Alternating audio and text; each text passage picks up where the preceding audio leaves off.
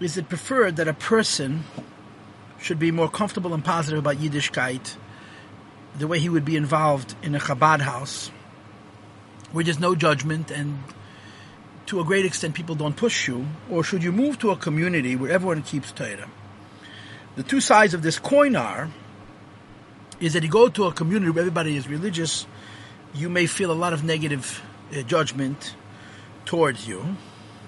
But on the other hand, there's a lot of motivation for growth. And in the Chabad house, perhaps you feel like you're not sufficiently pushed.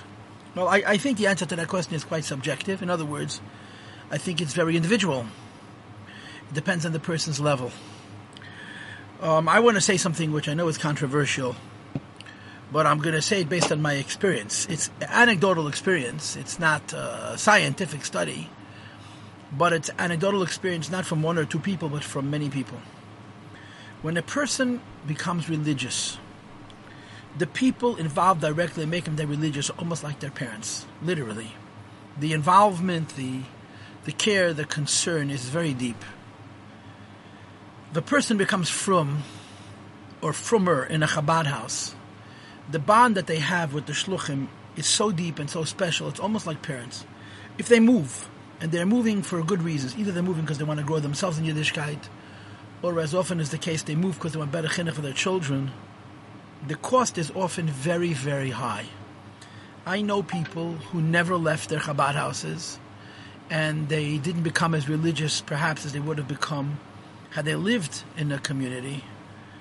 But all in all, when you look at their children, and how their children grew up, and what their children became, it was a win-win. My guts tell me that there's very good reason for a person who comes from a certain community, if they could, they should stay in that community. If staying in that community is going to drag them down, but if they, even though it'll be more challenging for them to continue growing, and it'll certainly be more challenging for the education of their children, in the end, I believe they'll see that it's advantageous that to move to a big city and a big community where there are nobodies.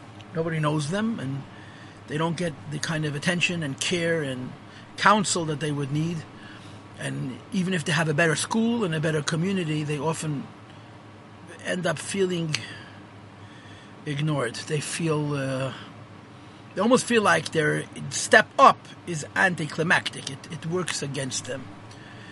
So my inclination is that a person should stay where they became from to the extent possible. However, there is truth to this statement that when you're around people who are very accepting, in quotations, and there's nobody pushing you, that you stop growing at a certain point.